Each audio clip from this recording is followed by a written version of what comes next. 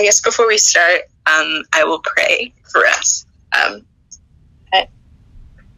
God, we just thank you for who you are, that you know what is best for us in this time, God. You know the words that we should say, the actions we should take, God. We thank you that you are here amongst us, God. Though we are in our different homes, God, that your spirit is with us all, God. And that it's the same spirit as we read, God. I just ask that you use me, God, to speak whatever you want to say, God, to your children, God. And we thank you for this time. We're so grateful to be alive, God, and to be well and to be able to hear your word and access your word freely, God. We're excited for what you're going to do in this time. In Jesus' name I pray, amen. So, honestly, what we've been talking about throughout today was what I was going to talk about. So some background was just I was thinking we're still talking about injustice, and not in a bad way, but I'm not used to us I don't know, still talking about it. We see bad things happen, then it disappears from the news. But for the last few weeks, that's all that I've been seeing, and all that I've been noticing. And so the title for this week, and something I just been thinking about is what does love look like now? Because there's just all these things that are showing up, and the world is telling us to be angry and hate white people, to hate people in general, to distrust them, to find out their secret sins and expose them so we can cancel them. And I'm there's all of these things and all these resources coming out, but I felt there just wasn't a lot of what we should do as Christians in this time, resources and something foundation for how we should be acting and how we should be moving in this time. And realizing that it was dangerous for me, because I'm sitting there and I'm just absorbing what the world is saying first over what God is telling me to do, and all of these times of anger and frustration and wanting to put foundation in people or organizations before God. So yeah, I think that was just one of the questions that was coming into my mind of what does love look like now, God? What do you want from us? And so to answer that question, the verses we're going to be looking at are Romans 12, 9-21, which I'm going to pull up real fast so that I can share it and we can read it together.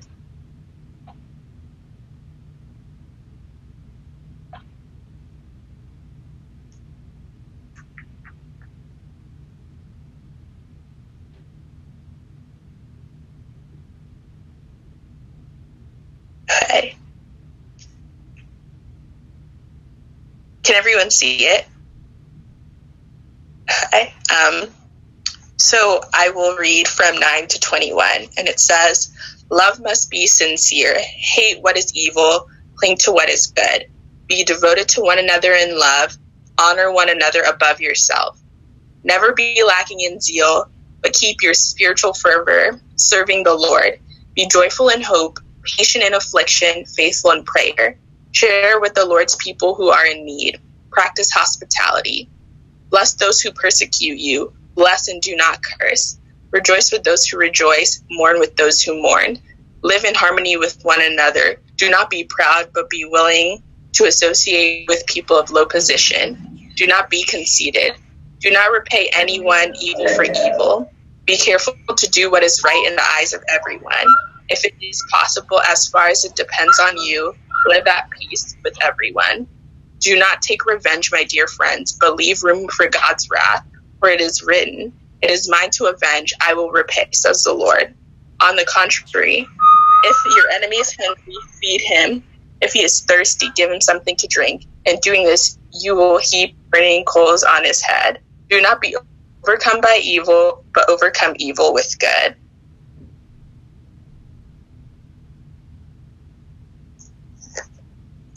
So I don't know if I can leave this up while I talk, or I might come back to it and just share through. Okay.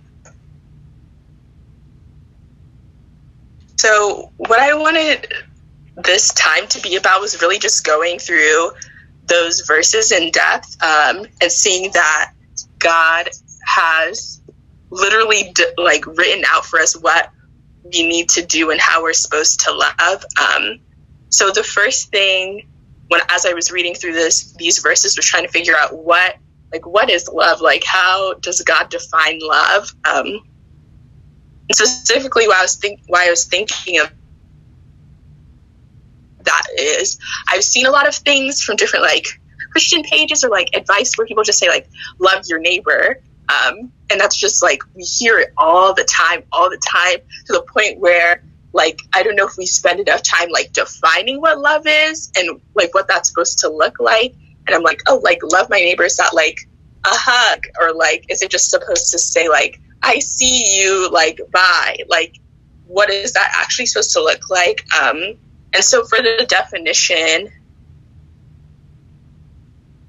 that I saw, I just used 1 Corinthians 13, 4-7. And I'm just going to highlight the verbs that are or the descriptors that are used for love. And it says love is patient, kind, does not envy, does not boast, is not proud, does not dishonor others, is not self-seeking, is not easily angered, keeps no record of wrongs, does not delight in evil, but rejoices with the truth. And it always protects, always trusts, always hopes, and always perseveres. And then looking at this definition, it was this is all about action. There's it's all about doing things and how to position our hearts. And it's a bigger vision than just let me just hug someone and then walk away. Or let me just keep my anger hidden and pretend to like someone because I'm a Christian. And I was once you look at this definition, then loving our neighbor becomes so much bigger. Loving our neighbors in this time where hatred seems to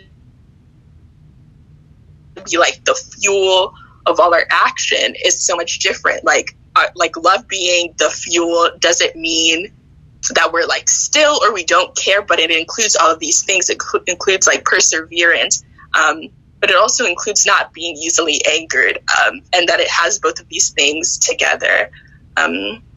So yes, I just wanted to go through in the section that we were reading of Romans, what God is calling us to do one by one. And so the first thing that we see in verse 9 is to cling to what is good. And an internal question for me was, what does that look like? What does that look like to hold on to the good? And the question I was asking myself is, am I actively seeking the bad in people? Am I trying to find what's wrong with them? Am I trying to find something to hurt someone? And then what am I consuming in this time? What are the things that I'm listening to? What are I know the Instagram pages that I'm following? And is it about clinging to good? Is it clinging to the good, or am I filling myself with anger and hatred that is just bringing those fruits out of me? And that's something really that we should all be doing in this time, because there's just so many resources. There's so many things in our in our proximity of people telling us things, people's opinions, and we end up clinging onto things without even realizing it. All of a sudden we're very angry and very hateful, and it's because we're holding on to these things that are breeding those that are presenting those things to us. So that was just the first main point. And then looking at verse 12, where it says, be joyful in hope, patient in affliction, and faithful in prayer. especially the middle part of patient and affliction. I looked up what affliction meant, and it meant something that causes pain or suffering. And I just felt like that was like the season that we're in right now, that there's pain and suffering for us. And we see that though we might be not feeling it individually, on like a larger scale, that we're seeing like pain and suffering of people who look like that, and being patient in that. We see in the verse, like, being patient is also in between being joyful. We are joyful and hopeful for God's promises to come true. And then we are also praying, and that we're praying consistently, even when in a time that is bad and hard, that we are still praying. I think that's also very important for us to keep praying and to keep being joyful. And those are things that I felt, I don't know, that I wasn't seeing enough, that sometimes before we're taking action, before we're doing all these things, to take time to be praying and to be joyful and to be patient and allow God to show us where he wants us to move next, instead of us making a move or posting something without taking time to allow God to shape our words and to shape our actions. And that for me was very hard, this idea of being patient.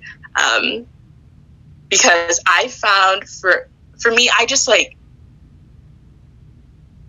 I'm like, God, like, I just want to do things. Like, I just want to, like, the world to be better and for us to not be racist, on everything to be perfect. And I just want to move. And just taking time this week to realize that things will not work. The change that we want to see will not happen if we're not waiting on God first, if we're not allowing God to direct our actions, if we're not allowing God to take control, because he knows what is best. He knows what will last forever. And so for me, that was very important to be thinking about, and I feel like that's missing in conversations, and missing in even talking to Christian friends.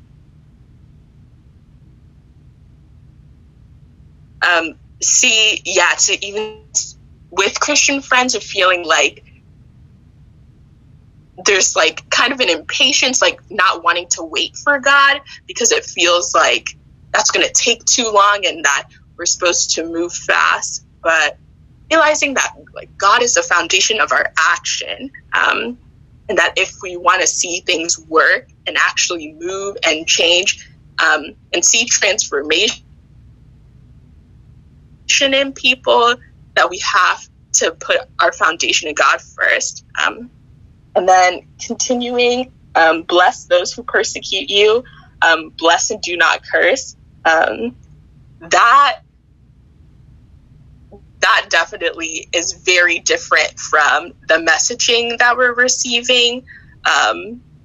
This idea of those who persecute you, which would be people who are like racist to us, that we are blessing them and not cursing them.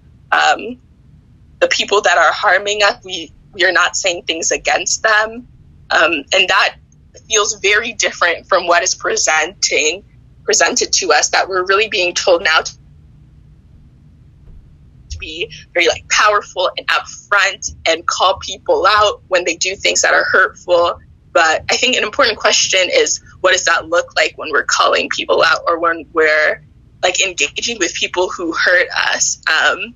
And that's where it gets tricky, where it's like, God, like, what are we supposed to do? You're telling me to like love my neighbor, but like, is my neighbor the person who doesn't like me, the person who doesn't see my value? Like, how am I supposed to interact with them? How am I supposed to love them? And then I think the important thing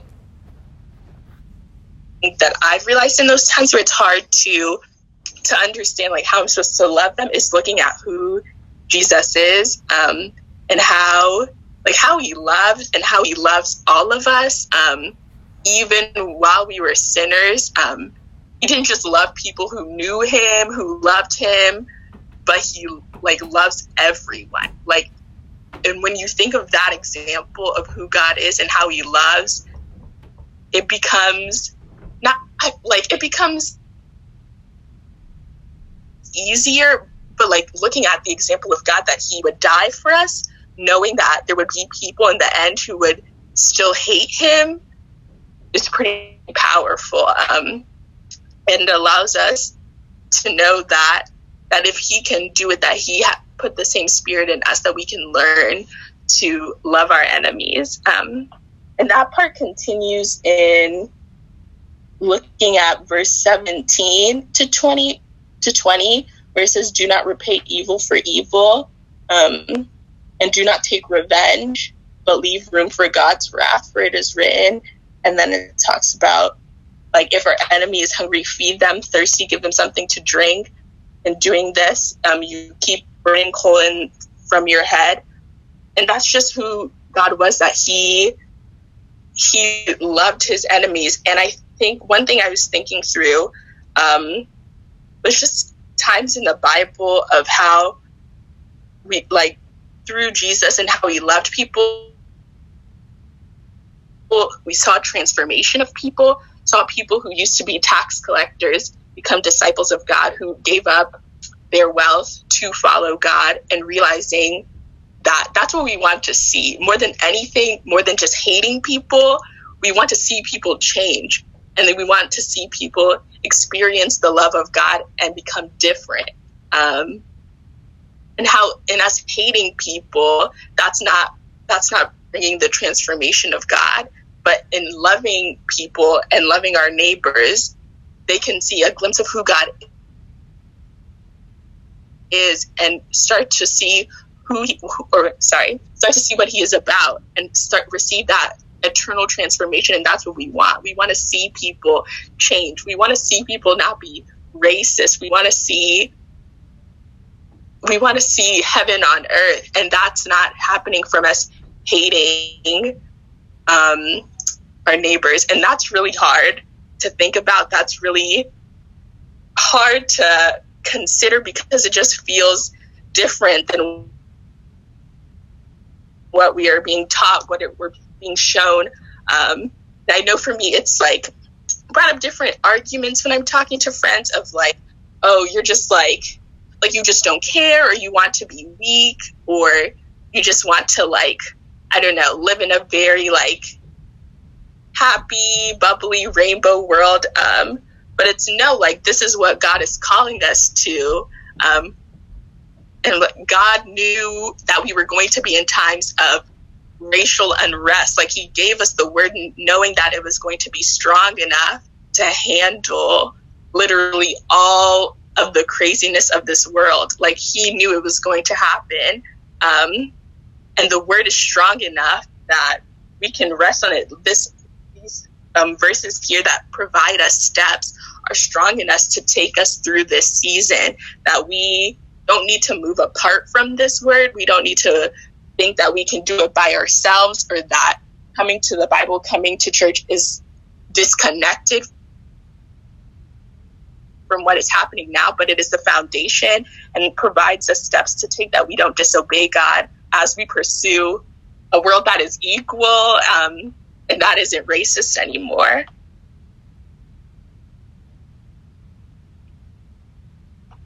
And then I think the last verse like sums up what this is all about. It says, do not be overcome by evil, but overcome evil with good. And I've just been thinking through over and over again that these times are so interesting and so different.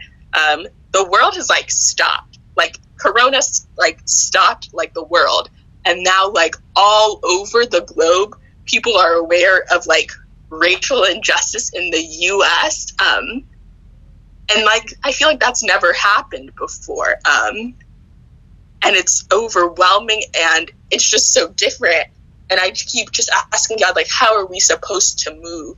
How are we supposed to be different? When you've called us to something different, how do we care about our neighbors? The neighbors who are Black people like us, but the neighbors who might hate us, like, how do we care for them? How do we walk through, and how do we rely on your word first and allow you to lead us in the right way, in a way that seems very different than what the culture is telling us to do, seems very different. It feels like weird. It feels different than like our expectations for ourselves. So that's just what I've been talking to God with and trying to figure out like how to talk to other people about it, and being people who love, and realizing that love isn't small. It isn't like, I don't know, for me, it's like, it isn't a joke. Like sometimes I talk about this with friends and it feels very, how it's been described, just like feels very fake to just say like, love your neighbor, but like loving our neighbors is different. Loving our neighbors is part of the greatest commandment. Like loving our neighbors is important, and it involves truly loving them and caring about them like they are our own. And that is what God is calling us to.